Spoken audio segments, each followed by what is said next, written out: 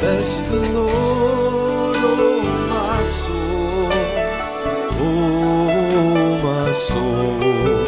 I'll worship His holy name. Sing like never before, oh my soul. I'll worship Your holy name. The sun comes up, it's a new day dawning, and it's time to sing Your song again. Whatever may pass and whatever lies before me, let me be singing when the evening comes. Oh, bless the Lord, oh my soul, oh my soul. I'll worship His holy name. Sing like never before, oh my soul. I'll worship Your holy name. And You're rich in love, and You're slow to anger, and Your name is great, and Your heart is kind.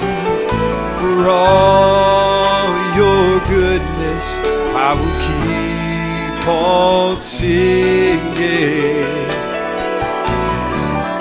10,000 reasons for my heart to find. Hallelujah.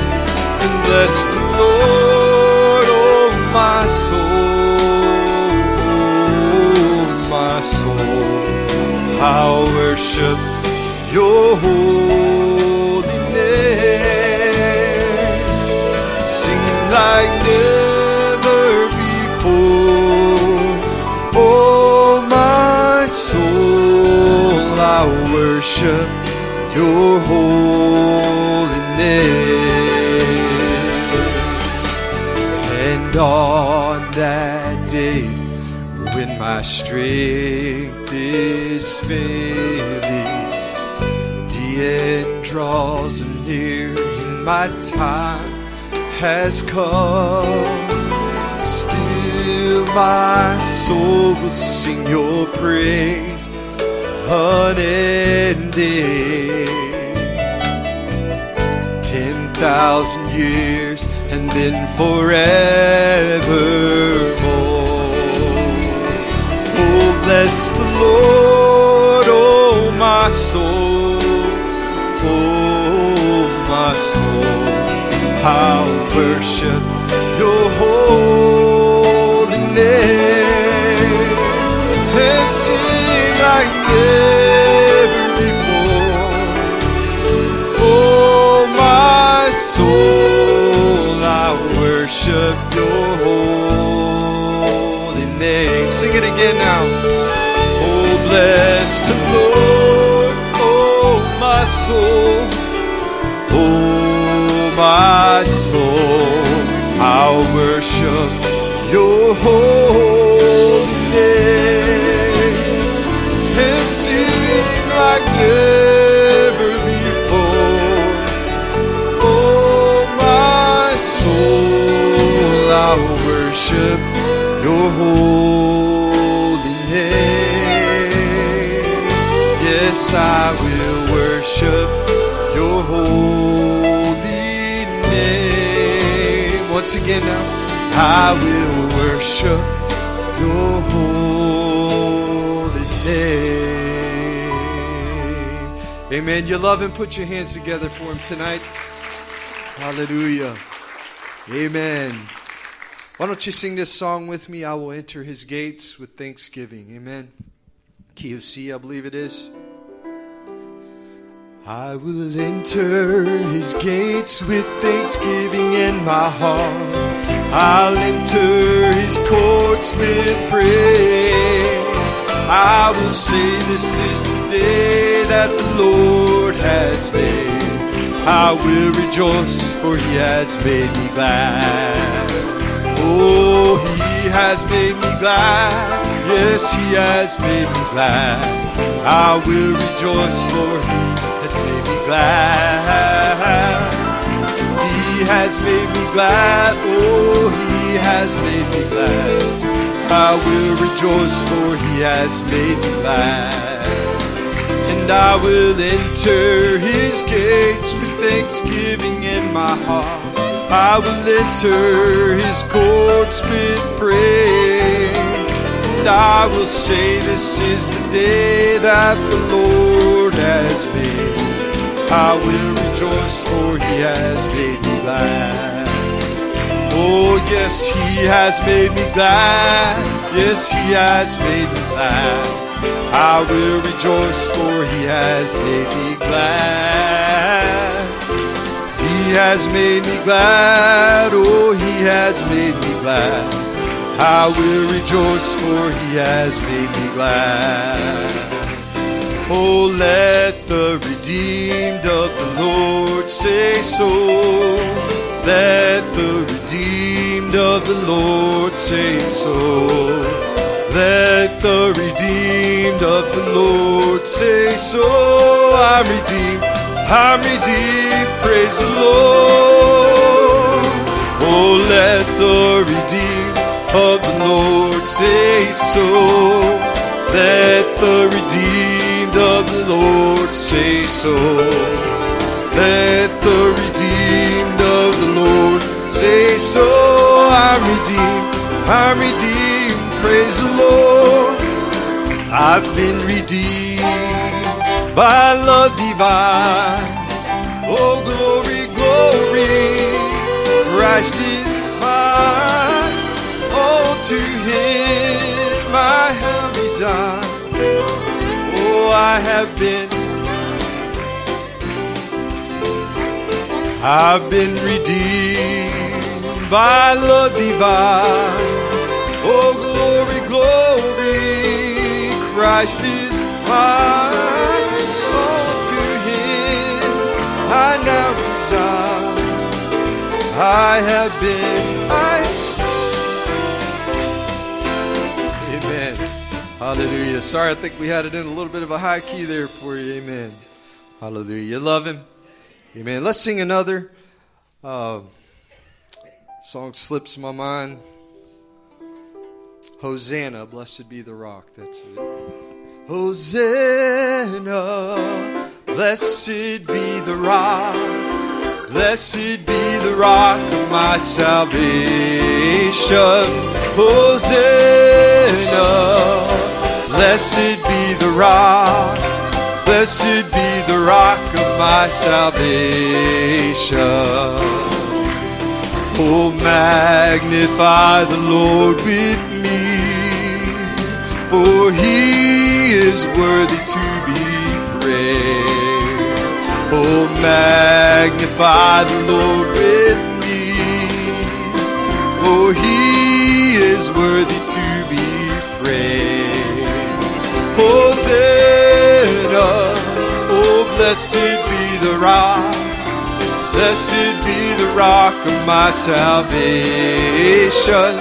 Hosanna, oh, blessed be the rock, and blessed be the rock of my salvation. Well, glory, glory to his name. He lives and reigns forevermore. Oh, glory, glory to his name. He lives and reigns forevermore. Hosanna, blessed be the rock. Oh, blessed be the rock of my salvation. Hosanna, blessed be the rock. Blessed be the rock of my salvation. Jehovah Jireh is his name, for he provideth all my needs. Jehovah Jireh is his name, for he provideth all my needs. Hosanna, oh blessed be the rock. Blessed be the rock of my salvation. Hosanna, blessed be the rock. Blessed be the rock of my salvation. Amen. Can we bring it up to the key of G? If you're in the battle for the Lord and right, amen, we want to keep on the firing line. Let's sing it together. Well, if you're in the battle for the Lord and right, keep on the firing line. If you win, my brother, surely you must fight. Keep on the firing line. There are many dangers that we all must face. If we die of fighting, it is no disgrace. A coward in the service, he will find no place. So keep on the firing line. Well, you must fight, be brave against all evil. Oh, never run or even lag behind. And if you win, God in the righteous, keep on the firing line. Listen now. Well, God will only use a soldier he can trust, right? Keep on the firing line. And if you wear a crown, then bear the cross you love. So just keep on the firing line. Life is but to labor for the master dear. Help to banish evil and to spread good cheer. Great you'll be rewarded for your service here. Oh, keep on the firing line. Well, you must fight, be brave against all evil. Never run or even lag behind. If you win, oh, just keep on the firing line. And when we get to heaven, brother, you'll be glad. Oh, keep on that firing line. And how we'll praise the Savior for the call we had. Just keep on that firing line. And when we see the souls that we have helped to win, leading them to Jesus from the paths of sin, and with a shout of welcome, we'll all march in. Oh, keep on the firing line. Sing it now. Well, you must fight, be brave against all evil. Never run or even lag behind. If you would win for, just keep on the firing line. Well, I can run through a troop and leap over a wall. Hallelujah, oh hallelujah. Well, he's my rock and my shield. Yes, he gives power to all. Hallelujah, oh hallelujah. And now I'm free from condemnation, 'cause Jesus is the rock, oh, of my salvation. I can run through a tree and leap over a wall. Hallelujah, oh hallelujah. Sing it now. Well, I can run through a tree and leap over a wall. Hallelujah, oh hallelujah. Well, he's my rock and my shield, and He gives power to all.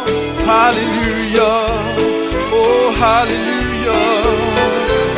And now I'm free from condemnation. Jesus is the rock, oh, of my salvation. I can run through a troop and leap over a wall. Hallelujah, oh hallelujah. Amen. Give Him some more praise. Hallelujah. Amen. Aren't you glad you're free from condemnation? God bless you, saints. Certainly good to be in the house of the Lord tonight, to be assembled with God's people. And no matter where you are, in the home, some of you I know are driving. We welcome all of you in the name of the Lord Jesus Christ, and it's certainly a blessing to be able to get together on this off Wednesday night. We just want to jump right in and go to prayer. I had some feedback from some of you saying you enjoyed the song service tonight, and I'm glad. Just trust it was a blessing for you, and it should be, so that it can prepare our hearts for the going forth of the Word. And I want to bring you just a couple of prayer requests tonight, and things you can pray about and rejoice with me over. One of the things that I wanted to mention was Brother Richard Smith, who had a little complication, went into the emergency room, but is home doing fine. So we are thankful for that. Also, Sister Shirley Lingle's mother, they're still looking for a place for her to go as a transition so that she can receive some sort of skilled nursing care. And she asked us to continue to remember that need in prayer. She's having to go back and forth with her sister-in-law, back and forth to Winston so that she can visit with her mom. And they have very limited visiting opportunities now, and that may even be cut down. But we certainly want to remember that in prayer. I also spoke today with Brother Tim Hayton, and he is in hospital. He's got a double barrel of the COVID virus and also pneumonia. He told me, he said, this thing is wicked, and he said it's dangerous. Those were his words. And he said he's just going to be in hospital for a little while until they get things under control. But I told him that we would certainly be praying for him. And I asked him if there was anything else that we could do for him. And he said no. He said just keeping up the prayers would be the main thing. So I would encourage you to do that. Rose Wright came home today from the hospital, and we're thankful for that. And also as well, I had a report from Brother Ron Spencer, and I wanted to share it with you. I was communicating with him today. He was at the cancer center where he goes, and this is where they regulate the chemotherapy for him. And he was put in the hospital there because they were doing extensive testing on his liver and gallbladder, pancreas, and so forth. They were afraid that the cancer had spread there. These are his words, all right? I'm reading from the text that he sent to me. He said, we've had another miracle. He said, no cancer in the liver or pancreas. And he said, found some stuff that had happened years ago, but he said the liver levels they can't explain. He said they have gone down, and there is no rhyme or reason for this. This is the God we serve. And so I told Brother Ron I'd share that report, and we're rejoicing with him that the Lord will continue to undertake for him and give him strength and put him back on his feet again and back in service. And we're thankful for that. So whatever need you have tonight, whatever your concern is, we do have several unspoken requests. There are things that people are going through, some with health issues, some with work issues, and pressures that they're under at their jobs. And there's several folks who are in that situation. But we know that God is capable and God is able to minister to everybody, no matter what your need is. And so let's join our hearts together in prayer. And then you take your need tonight and just tuck it in at the feet of the Savior tonight on his throne of grace and mercy. And we'll just approach him tonight. Heavenly Father, with faith and confidence and great joy in our hearts, we come before you and ask, Lord, that you would just bless these folks, Lord, that need your touch tonight. We're always thankful to hear the good reports, Lord, when somebody's released from the hospital and from somebody, Lord, who comes through testing with good results. We are always blessed by hearing that, Lord, because we know that sometimes, Lord, these things are natural occurrences, but, Lord, when we're praying, we're going to give you the glory and the honor and the praise for all it's accomplished, because we believe you're still a healer today, the same as you ever were. And you are a sovereign God who works in the lives of your people. And so, Father, we present all of these needs tonight. And Lord, there are so many that are on my heart that concern people, Lord, who are bearing burdens and going through difficulties in their jobs and their health and their marriages, Lord. And I just ask that you would just minister strength and peace and grace. And Lord, you would just be mindful of the ones that are calling upon you. Lord, we need you now more than ever before. We stand against this virus that has cursed the earth and brought darkness over it. Lord, I just ask and pray that you would be mindful, Lord, of your people all over the world, and those who are sick, and those who are struggling, Lord, with different diseases and circumstances, friends we have, believers, Lord, of like precious faith who are gathered in other countries. And Lord, the assembly tonight, Lord, wherever they're gathered in their homes, Lord, I pray that you would just be mindful of them. And Lord, you're a protector, you're a comforter, and you're a provider, and we want to continue to believe for all these things, Lord. And we ask these things, asking your blessing upon the service tonight. In the name of Jesus Christ, we pray. Amen. Praise the Lord. Well, I wanted to just make a comment as well, too, a couple of comments here that we're back on our phones again saying amen. So if you want to join in, that really, you may think that's kind of trivial, but that really is helpful, and it's encouraging to me to hear your amens. I also would like to have your feedback as well on this Wednesday night service that's in our gap. So the second and fourth Wednesday night, just for now, we're doing this online, and I would love to have your feedback. Is that a blessing for you to be able to have that? And I'd love to know your feedback there, which would be really helpful for me. And we're always trying to plan and minister. Obviously, as you know, in North Carolina now, they're passing a little more stricter rules and governing face masks and so forth. We're not entirely sure yet whether that's going to apply to churches, but we know that the virus is surging a little again in the state. And so it seems like having every other Wednesday night service like this is, even though it's not the best, it does afford us an opportunity to be able to get together and to be able to worship together and study the scriptures together, which is what we want to do tonight. And so it seems like we're walking a very narrow path. We have churches around us that are closed, and more people in the state of North Carolina. What I'm praying for is that we don't have to have mass in church, number one. I'm also praying that there is no travel restrictions between the state of Virginia and the state of North Carolina. And I'm praying that that does not happen. So we just want to encourage you to continue to pray. And we've been blessed so far and in our assembly and been able to continue to have church. And so if there is any change at all, I will certainly let you know before Sunday. But we're just trusting and praying that we'll be able to keep our doors open and be able to have service and gather together so that we can enjoy one another's company. The other thing I wanted to say was this, and that is just a little caution here. It's been my practice whenever things pop up in the world, like, the different causes and movements that are taking place now in the world, especially in the United States here about, the racial issues and so forth. I, as a Christian and as a believer, I find it probably the safest approach or the safest response to those things is to draw back from it and draw back from any involvement in it. And I've had several conversations with believers about this. And I take my example from a prophet who lived in the 20th century. And if anybody had a reason or an opportunity to jump in on a march or something like that, it would have been Brother Branham in the days of Martin Luther King. Even though he made comments about it, Brother Branham restricted his involvement to just comments in the pulpit, and he did not physically get involved in those particular movements. And I think that's a good approach for us as well, because the movements and the causes will never end.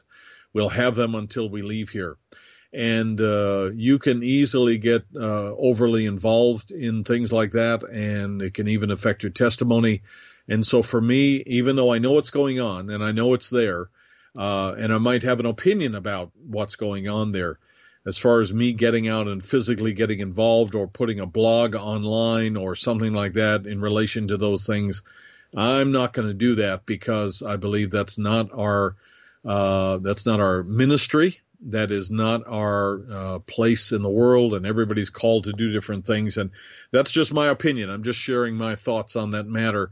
People are certainly free to do what they want to do, but for me, I take the example of a prophet pretty seriously, so that I'm guarded about what types of involvement I have in, you say, movements or causes that exist in the world.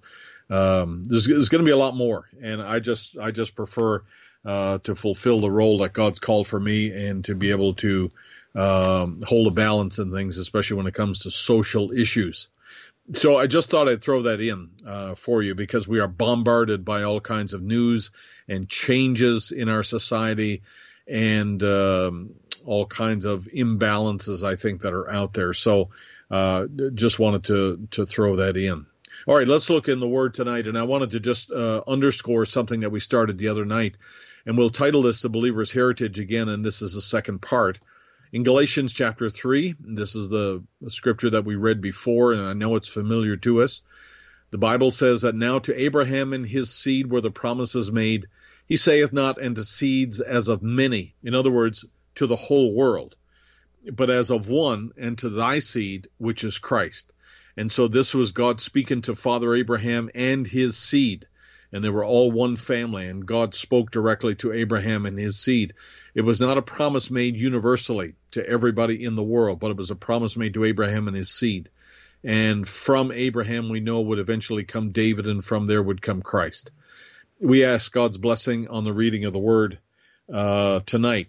So let's just jump in, and I'm just going to do just a couple of slides. They're going to be review slides here, but let's just take a look this evening here.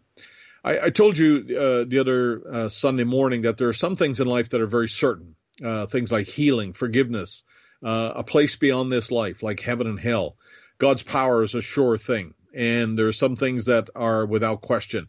For instance, we used this quote in 1963 when Brother Branham talked about Job, and he said that the devil had turned loose on Job, took his family, children, camels, wealth, broke his health down, looked like everything was gone.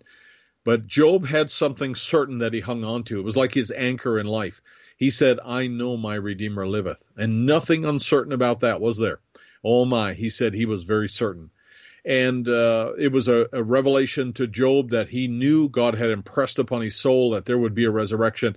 And even if he lost his life, he would eventually stand on the earth again and meet his Redeemer. And he was, as far as we know, the very first one to have that revelation, and he hung on to it. He was absolutely very certain. And we know that revelation ripples all the way down to our time now. We know it's absolutely a certain thing that there is life after this life, and there is a resurrection, and we're so thankful for that. Let's talk about some other things that are very certain, though. We know that there is going to be a change of our body. 1 Corinthians chapter 15, we find 1 Thessalonians chapter 4. There's many places that indicate that there is a rapture. We believe we're in the season of it now, and there will come a time when our bodies are changed, just like Enoch's body was changed one day. We also know, too, that Jesus said about the time we're living in, that there would be a repeat of the days of Sodom and all of its characteristics, and there would be a repeat of the days of Noah and all of its characteristics. Both of those events were social expressions, if you like, that happened prior to judgment. So there was a judgment cycle already in motion in the earth, and this is the outlook if you were a believer looking out from the ark, we'll say. If you were looking out the window of Lot's house in Sodom, there'd be a certain scene, there'd be a certain perspective you would get just by looking out at the crowd, looking out at the world at that time. And Jesus said that was going to repeat. We don't need to look very far than out our window today to see that those days certainly have repeated. We also know, too, that it's a very certain thing that there is going to be a tribulation time, such as the world has never seen. It'll be 3.5 years long. We're sure of that. We also know that prior to that time, there will be a season called a squeeze, and I believe we're in it. I believe it's a gradual, eventual thing, that eventual in the sense that it was eventually going to come and express itself, and I believe we're living in that time now. And it is a time where I believe that it forces a believer to look up. It is a slow, gradual increase of pressure, which is what a squeeze is. And it makes a difference in terms of how we prepare ourselves. And in the sense, it's like an indicator, it's a red flag that goes off and lets us know that the times ahead are very, very, very significant and very important. Now, here's something as well that is an inevitability, or something certain that is to happen in the end time. Now, there's lots of these. There's many of these kinds of statements that we could bring tonight, but I wanted to dwell on this one here just for a little bit, and I trust everybody is listening out there.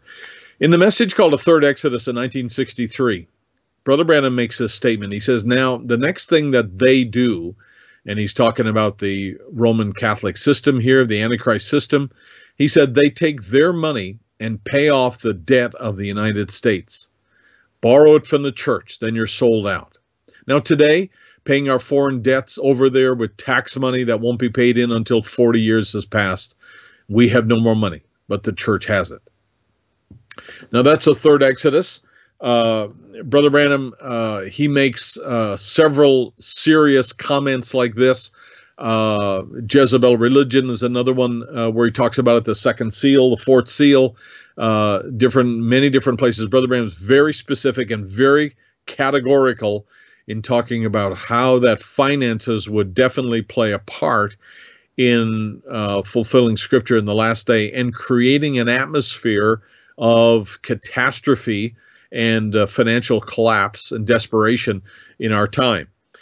We know that according to Psalm 27, that the backdrop of the rapture is a time of trouble.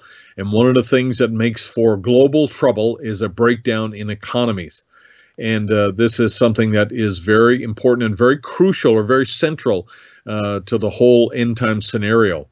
And there are lots of different places here where we could stop and talk about this. But you can see now that governments become very, very focused on re-election. They can become very focused on continuing their terms in office. One of the things that makes a difference, whether they're successful or not, in relation to continuing their terms, is the sense of consumer confidence, or the feeling that people have that they are economically better off than what they were. I'm better off with this economy than the economy of the opposition. And even dictators, they like to make sure that, people have a share of the wealth in order to make everybody feel good about a dictator, which is certainly a paradox or an oxymoron.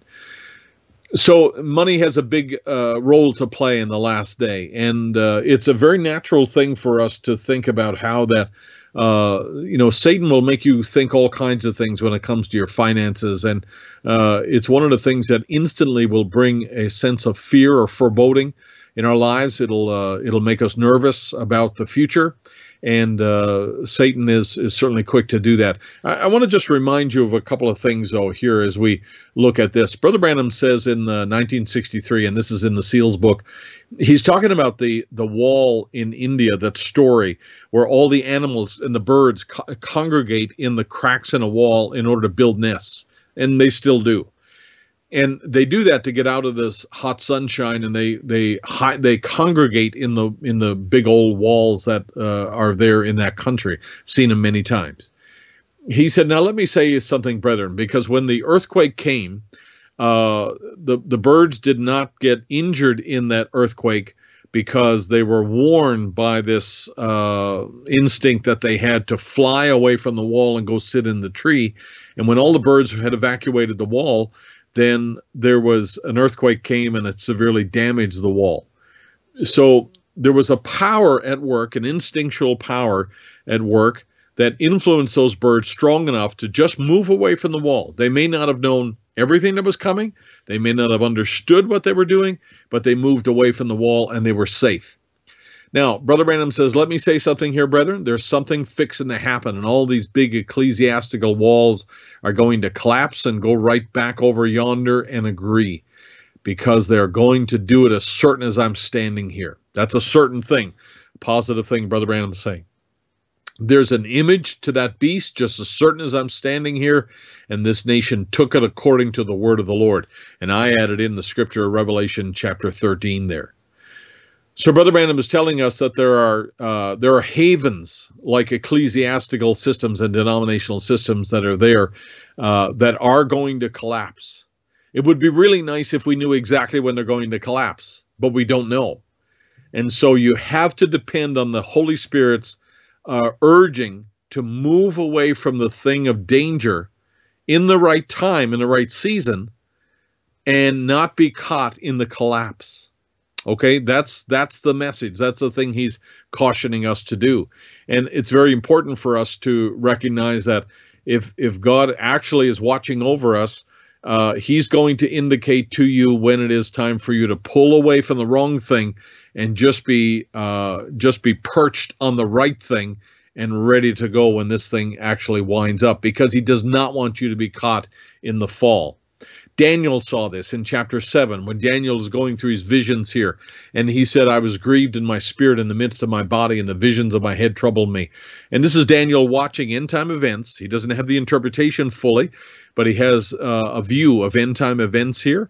And he's even, it says in the next verse in 16, I came near unto one of them that stood by and asked him the truth of all of this. What does it mean? So he told me, and he made known the interpretation of these things. Now, this is still locked in a symbol form for Daniel, but it's become more obvious and more understandable for us. And he said to Daniel, these great beasts, which are four kings, which shall arise out of the earth, and the saints of the Most High shall take the kingdom and possess the kingdom forever and ever and ever. Look at it again.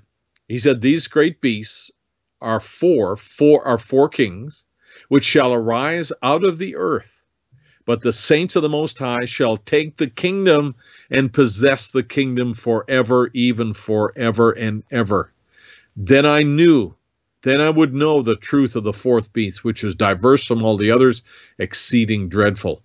So Daniel is telling us exactly what Brother Branham's telling us back here in the story of the birds in the wall in India, that there were great beasts there, but the Most High shall take the kingdom, and he's going to take his elect with them into the kingdom, and they shall be there forever. And this is something that Daniel describes to us. But I want you to notice in the last of it here, he's looking at this fourth beast, and he's saying this one is diverse, it's exceeding dreadful, it's got power to slay. And this is something that Daniel is looking at very carefully. Now, I wanted to take a note here, and this is, again, a footnote here of what we want to talk about tonight. But Brother Branham, in the third seal, and this is what I was just noticing here today, he said that the Catholic Church back in the Dark Ages and coming out of the Dark Ages, they were charging for novenas, which is charging for prayer, mass cards, praying for people who were in purgatory, as I've explained before. And he said they were charging for prayer, and they still do it. He said novenas. What was he doing? He said capturing the wealth of the world, not earning the wealth of the world, but capturing the wealth of the world. The scale weighing out a measure of wheat for a penny and 3 measures for barley for a penny. And he said that's what he was doing, capturing the wealth of the world by fear, because that's the reason that somebody would pay for the priest to pray for them, is because of fear of their loved ones would be held in purgatory. And Brother Branham said, do you see where the money taken into church comes from? He said, get away from that stuff. He said, to build an organization, $1 million buildings and so forth. He said, do you see what the mother of it is? He said, it's a midnight time. And he said he's bringing the whole world to him. And I'm reading on page 270, 271. You don't have it on your screen here. He's bringing the wealth of the world into himself, into the church itself, and he's still riding. He sure is. So this system that was capturing the wealth of the world is still riding and still accumulating wealth and going to do it out of fear. And like I say, there are lots of ways that Satan will cause widespread fear when it comes to finances, especially in times like ours. You can see that on an individual level, people are concerned about their jobs. They're concerned about, will we have enough money for college, and will we be able to buy a home? Lots of different questions about the future. But let me also say this, that on a bigger scale, this really gets interesting, and it really actually gets scary when you think about this on a bigger scale. And let me just come to a couple of quotations I've got for you. Time-tested faith is the next quote. Brother Branham said, "We are the Western people. Now the day has went through the Gentile age. We would see enough light to walk and believe Jesus, build our churches," and so forth. He said that's a good thing. "But in the evening it shall be light, and the fog is cleared away." The same Holy Ghost that fell on the day of Pentecost, that's been down through the Lutheran age and other ages, is now beginning to shine on this Gentile people in the last day with Jesus, who is the light, working in his church as the vine among the branches, producing and performing the very same things he did when he was there. That was the last sign of the end of the Jew. And I believe we got Sputniks, handwriting on the wall, men's hearts failing for fear, perplexity of times, distress between nations, one extra drink of vodka, and we could all be ashes before the morning, which he's talking about nuclear holocaust. So he's just letting us know that this is a last sign. These are all indicators. They're sure signs, surefire signs that we are coming down to the end of it, and finances have a big part to do in that. And there's certainly the scripture that comes to mind is Luke chapter 21, where Jesus said that, be signs in the sun and in the moon and so forth, on the earth, distress of nations with perplexity, not having answers, not having clarity, not having any leadership, not having any place to turn. You have no place to rest at the end of the day and find out what's true and what should I be listening to. This virus has proved it. I always said that 9/11 proved how quickly the world can change, and the virus has proved how quickly we can lose our way. The Bible tells us, and this is Jesus in his day, 2,000 years ago, looking at our day and telling us that men's heart will fail for fear, for looking after those things which are coming on the earth, for the powers of heaven will be shaken. And then shall they see the Son of Man coming in a cloud with power and great glory. So in the midst of that trouble, and this is going to be great enough trouble that it will cause people's hearts to fail for fear, there will be a great thing take place in that day. And he says, when all of that happens, you lift up your head, look up, your redemption draweth nigh. That's exactly what's going to be taking place. So I just wanted to remind you of that scripture here. Now, I want to just take it one little step further, if you'll just bear with me here.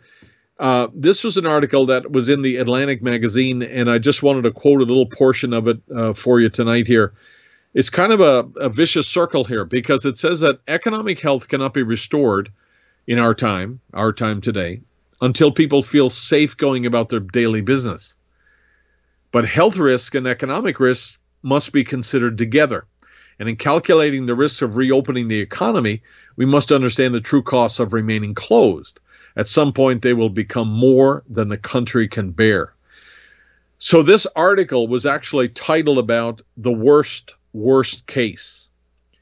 The worst case scenario is bad, but the worst case scenario is that the places where the resources are found, like the big banks and the resources of the nations, where they can write a check for $2 trillion to give everybody $1,200 in the country, those kinds of things.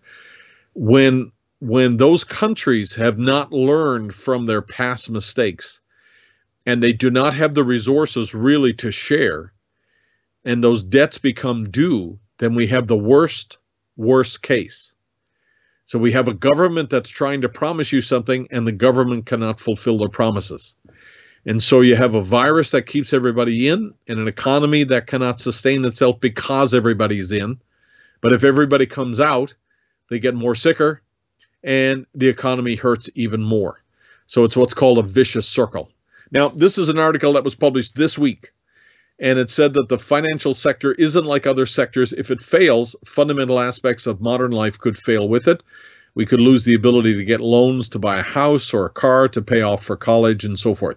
So, for instance, if you think the food sector, if the food sector failed, we could, in essence, probably buy enough food from other nations. It might cost more, but we could probably buy other food from other sources in the world. It would make things rough, but we could probably do it. But when the economy fails, we have, in a sense, we have either nothing to buy with, or things become so inflated that you can have all the money that you want, but the money would be worth nothing. It would be worthless. So the value of the currencies would fail. And that's why the financial sector is not like other sectors. It touches everything, whether it's the price of oil, the price of grain, whether it's, the money you owe on a house or a car or whatever else.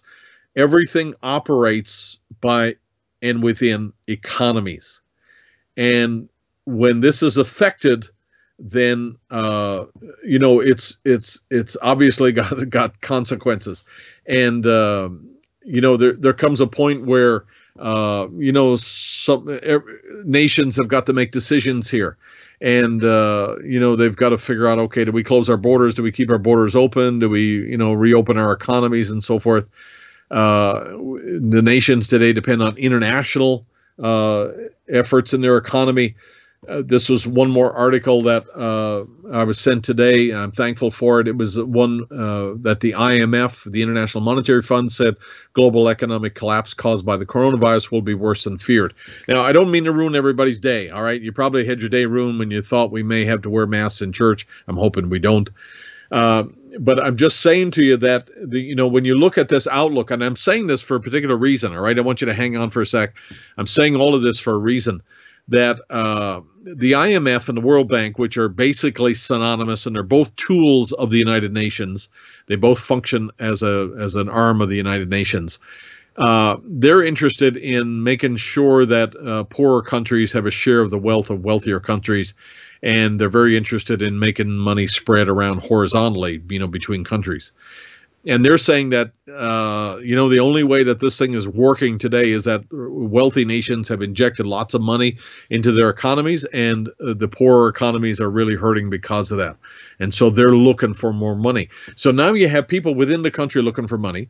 You have poor nations looking for money, and you have the larger nations themselves who are borrowing money to make all of this happen. I don't think you need to be a rocket scientist to figure out this is not sustainable. This is something that we have to think about. So I've said this many, many times before. You probably don't want me to say it again. Let me say it one more time, though, if you don't mind. It's important for you as an individual to have your house in order as best you can, as best you possibly can. And if you're going to live on either side of the spectrum, live on the conservative side, pay off whatever debt you can, and just get yourself in a more secure spot. But I have something better to say than that. All right, now here we go. I want to reiterate a promise here to you, and not just the doom and gloom here, that we as the people of God, we have a heritage that's promised by God. It's reserved for us. It is something that God has decreed to give to us, and it is a part of who you are, not what you do. All right? It is our inheritance. It is our heritage that is promised to us by God. The first definition, it says that it's something that comes or belongs to one by reason of birth, inherited, lot, or portion. So just like Israel, Exodus chapter 6, I will bring you in unto the land concerning by which I did swear to give it to Abraham, to Isaac, and to Jacob, and I will give it to you for your good conduct? No. I'll give it to you because of your good works? No. I'll give it to you for an heritage. I am the Lord. It is mine to give, and it is yours to receive if you want to so apprehend it by faith. And this is exactly what God promised to the children of Israel. So you have to understand that we as the people of God, we as the bride of Christ, we have an inheritance. We have a heritage that is lined up for us and arranged for us by God. And that's what I'm depending on, not my financial smarts. I'm not depending on the American government or any other government to stabilize the situation and to bring consistency and security into our lives. I am not. I listened to Brother Branham, and he was talking about a woman who was in the prayer line, and he said, he's just kind of talking to her, and he says, ma'am, I don't really know why you're here. He says it could be a medical reason, it could be a financial reason, and he said, if you're here for a financial reason and I have the money to give you, I would give it to you. In other words, I believe that God's going to take care of me. I want to be a good steward. I want to do the right things with my finances. But you know what? I have no fear that I'm going to do without, because I believe in Jehovah Jireh. And this is what he actually says to the woman here. But I want you to know this, that when you think about the world that we're living in, now think about where we're moving into. If this continues, all right, if this whole scenario continues, you can see how it would slide into tribulation. You can see how a financial collapse and then a spiritual involvement of an Antichrist system that had the money to be able to bail out the United States and to have the control of the nations. You can see how this could easily slide into tribulation. God has to have a remedy for that for the people of God. Just like he looked at the children of Israel in bondage in Egypt, he saw beyond that to the solution to the problem they could not see. And in the same way, God looks at our situation today. He's also looking beyond that into the future in a world we cannot see, and knows that we are destined to make it there. We have an inheritance, our place at the wedding supper of the Lamb. So the scripture tells us in 2 Timothy chapter 2, nevertheless, the foundation of God standeth sure, having this seal, that the Lord knoweth them that are his. And let everyone that nameth the name of Christ depart from iniquity. So the Lord knows them that are his. He's got them predestinated already. They're there. They came from, as the quote below says, they came from the three lineages that were in the earth post-flood. They were the sons of Noah, Ham, Shem, and Japheth, and all mankind sprung from those three tribes, and they're the ones that are in the earth today. And God could see those three lineages after the flood, even before the flood occurred, because God knows the future from the past. And by the same token, God also knows what's beyond all of this for us, because he sees the wedding supper and the millennium and the new heavens and new earth. Even though we are not there, we know he sees them, and he has an inheritance for the people of God. And I'm here tonight to remind you of that inheritance that God has in store for us. Brother Branham said in 1952, he said, he's talking about that scripture back in the days of Jeremiah, he said, you believe in predestination or foreordination? He said, it's altogether by grace. It's not by desire, it's by grace. It's not by conduct, it's by grace. It's not by church attendance, it's by grace. It's not by the according to your performance or mission work. It has nothing to do with that. It's by grace. And God called Abraham out of that whole world of people. Why? Because Abraham was better? No, sir. It's grace. God's chosen election and call. You are what you are because the grace of God has made you what you are. Amen. And if I had somebody to amen, I'd amen them right now, because that's exactly the truth. God's chosen election and call. That's exactly what it is. Now, the rapture message here, I've mentioned this quotation many times before. Brother Branham is referring specifically to the catching of the way of the bride. And Brother Branham said this is only for the bride. He said the rest of the dead live not for 1,000 years. This great rapture. If there's not a rapture, friends, where are we at? What age are we living in? What are we going to do? What promise do we have? There is going to be a rapture. That's a definite positive statement. The Bible says there will be, according to 1 Corinthians 15, I added that in, and it'll be only for the elect lady, the bride in this day that's pulled out. That's the church. The very word church means called out. As Moses called a nation out of a nation, the Holy Spirit is calling a bride out of a church out of a church, members from every denomination making up a bride tree. Hang on to that. We're going to look at another tree in just a moment here. A bride coming out. The bride is the one. You notice how exclusive he's being. He's locking in here. He's not giving you any variation in this whole definition of who this is for. He's giving us an absolute description of who this rapture is for. The bride is the one that's going to be in the rapture. That alone, nothing but the bride. The elected ones, foreknown by God from the beginning, the Father's spiritual genes. That's who it's for. The Father's spiritual genes. Now, my goodness, there's just so many different parts of this here. But let me just reiterate Romans chapter 11 here. Predestination is the thing, as I said on last Sunday, was very important to God. It is central to our belief. It is as important as all the major doctrines that we Gentiles believe. Paul writes in Romans chapter 11, he says, "For I would not, brethren, that ye should be ignorant of this mystery." He said, "Lest ye should be wise in your own conceits, that blindness in part has happened to Israel, until the fullness of the Gentiles be come in.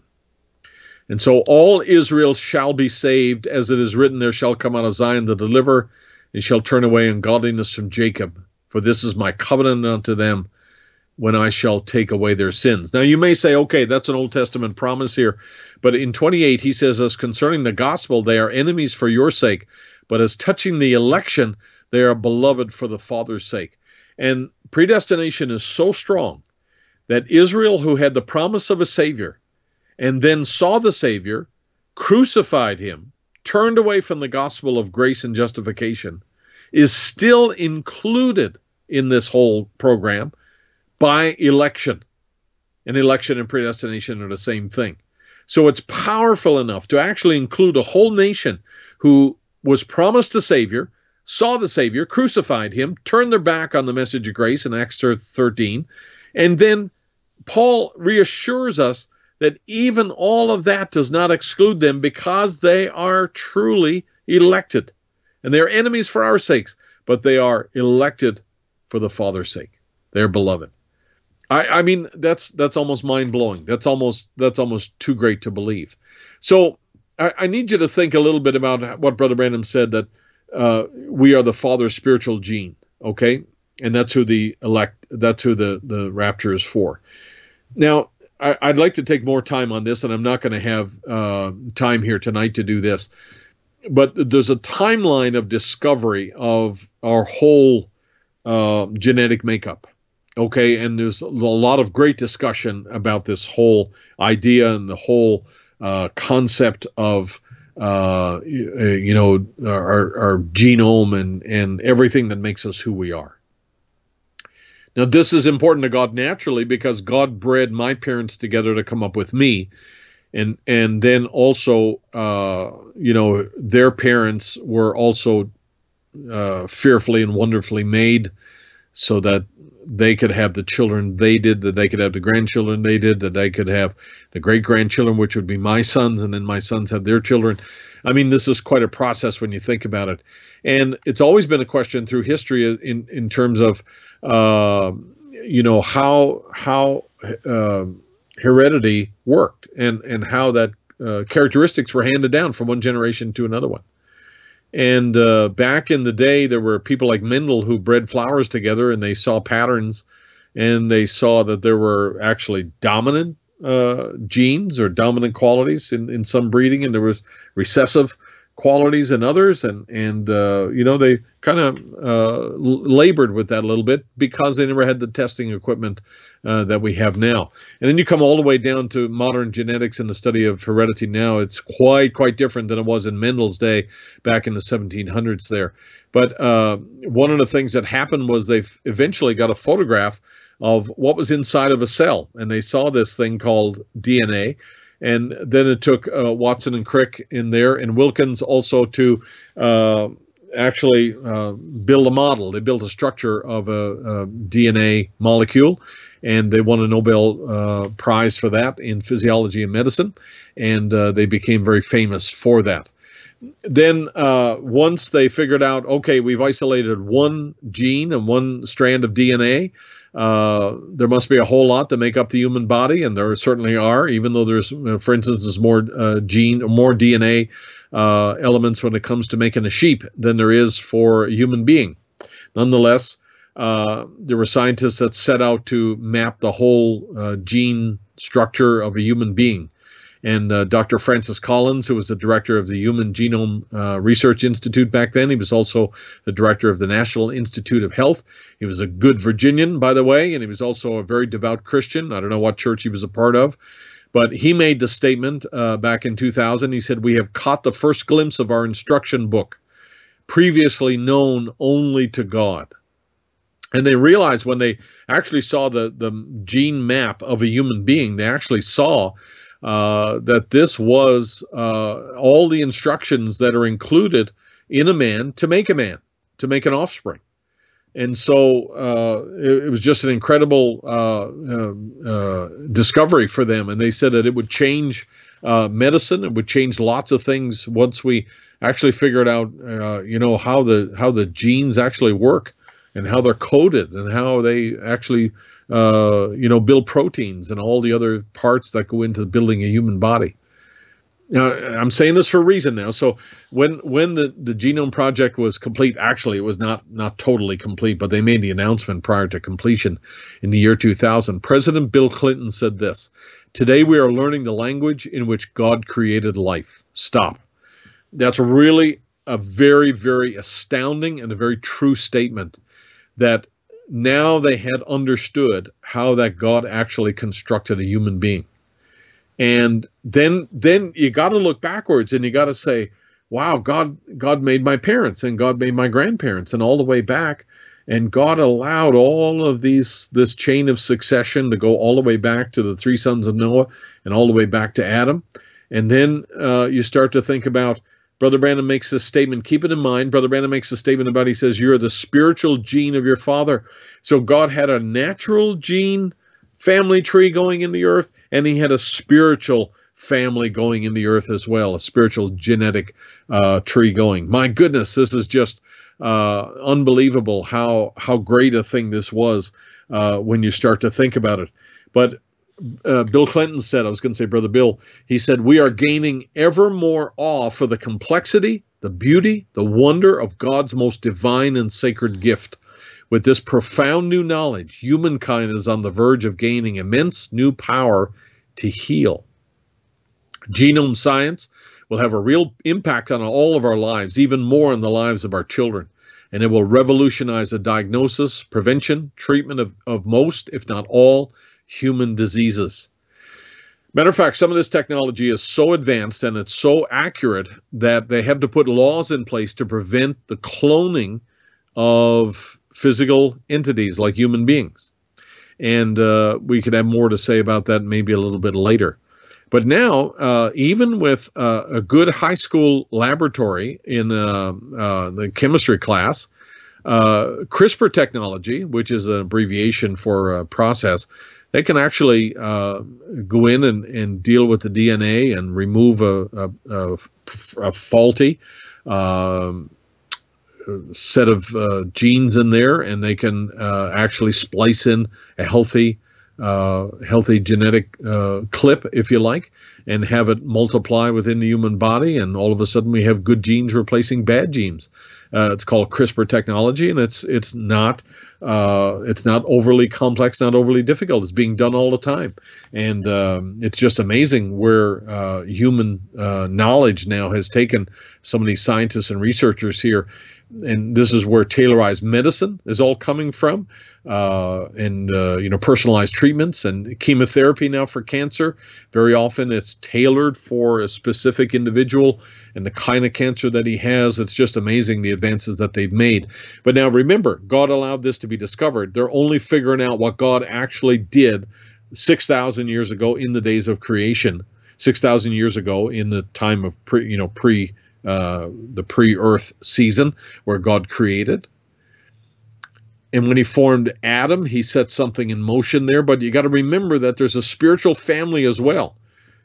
And they are the spiritual gene of their Heavenly Father.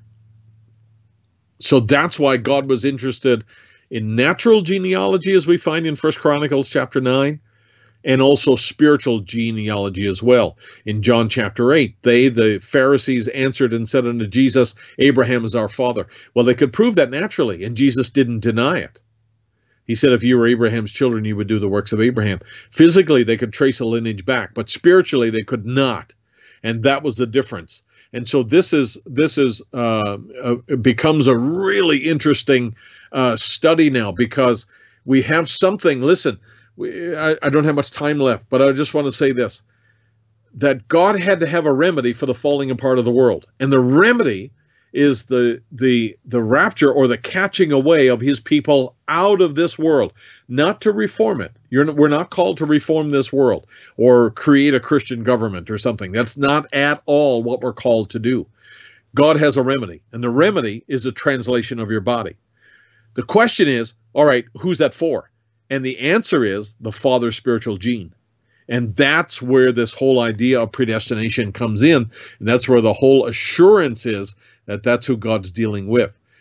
He says in Amos chapter 3, very important chapter here, he says, hear this word, the Lord has spoken against you, children of Israel, against the whole family that I brought up from the land of Egypt, saying, you only have I known of all the families of the earth, and therefore will I punish you for your iniquities. And this is God's judgment cry here. But then it comes all the way down through this portion of the chapter, and this is where he says, surely the Lord God will do nothing, but he reveals his secret unto his servants, the prophets. So even though Israel had rebelled and they had rejected the word of the Lord, the prophets were going to bring a message of redemption and restoration, and all of this would come back around again when Christ stood on the earth. So predestination and election, foreordination, all of this is really, it's an anchor for you, because it ties you back into the eternal, and that's what's glorious. It links you to the Lamb's Book of Life. It makes the assurance, it makes a connection between you and an eternal realm and an eternal God.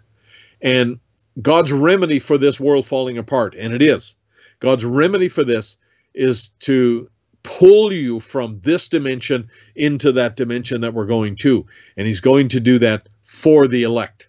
Those he did foreknow, he also did predestinate to be conformed to the image of his Son. That's the part that happens in this life.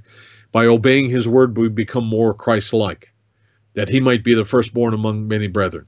Moreover, whom he did predestinate, them he also called. Amen.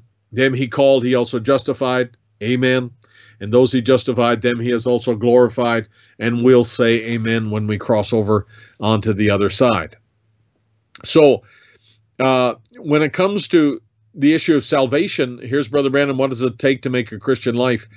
He says, you don't have to try to impersonate anything. Now let me stop and say this. I don't have to try to impersonate my brothers. I wouldn't want to do that, but I certainly don't have to do that so people will think I'm a coffee. You know what? I just got to be me. And when I go back and visit in Newfoundland, which is not very often, but when I go back and visit, people will say to me, and I'm not trying to do anything, but people will say, you know what? You're just like Frank. You just, my goodness, you look just like him. Or Frank laughed like that, or Frank didn't laugh like that. He had a straight face like that. I mean, I don't have to try to do that. I don't have to impersonate anybody. I just got to be me. And here's Brother Branham saying the same thing. In order to be a Christian, you don't have to impersonate anything or anyone. You don't have to impersonate the bride. You don't have to impersonate Brother Branham. You don't have to impersonate Jesus.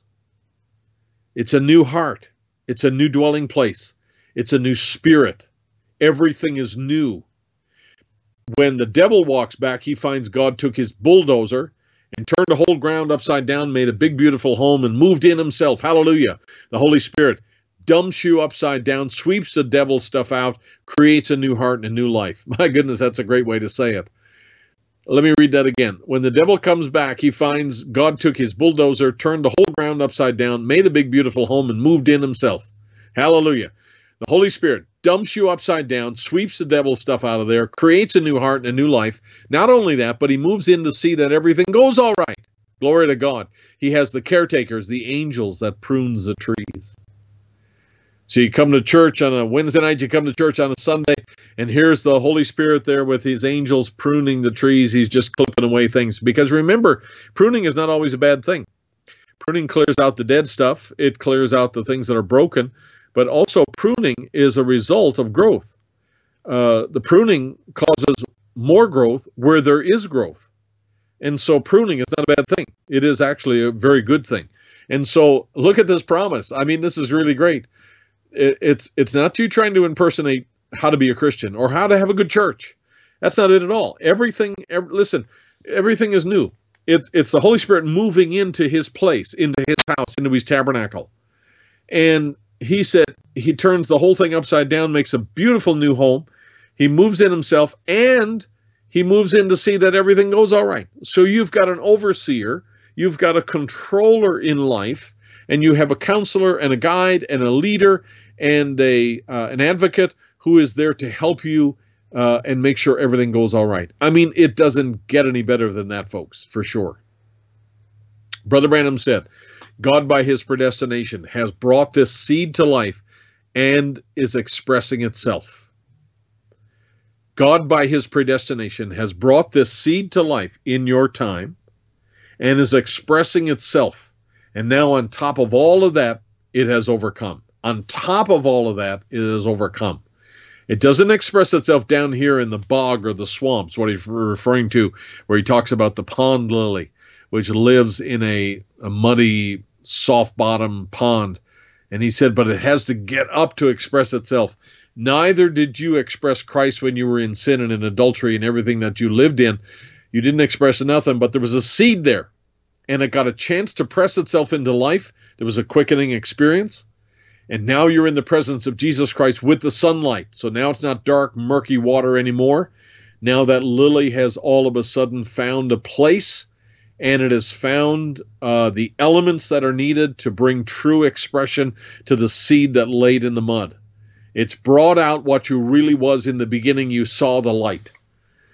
Glory to God. I'll tell you what, I would say amen if I had a phone. If I had a phone that was free, I would certainly say amen. This is what predestination does. It not only assures that there's a seed of God present there, but it also assures the expression of life that's in that seed by bringing you into the right environment and by causing the right elements there to bring out what's already there. So a virus doesn't bring out, eternal life. There's not any kind of persecution that will, make you a Christian. Viruses don't make you a Christian. Financial collapse will never make you a Christian. Let me tell you, financial collapse will prove you are a Christian because you'll still have your faith anchored in Christ and not your bank account. You will have your faith anchored in the word of the Lord instead of in the headlines that are disastrous in the newspaper. It's amazing. You wonder how much worse can it get? Well, wait till tomorrow. You'll find out. It's amazing. But none of these circumstances are going to make you a Christian. All of these circumstances are only the muck that you're going to shine out of, that you're going to express Christ out of. And one of the expressions is the expression of faith that is going to be on display by the bride of Christ, who looks at the circumstances and says, I'm going through anyway. I'm going to make it. He's already said I would. I'm predestinated by Almighty God, by grace, to be there, and there is nothing absolutely going to stop it. There is nothing going to hold me back. There is nothing in the world that is more powerful than the predestination of God. There is no devil. There is no false angel. There is no teaching. There is no internet.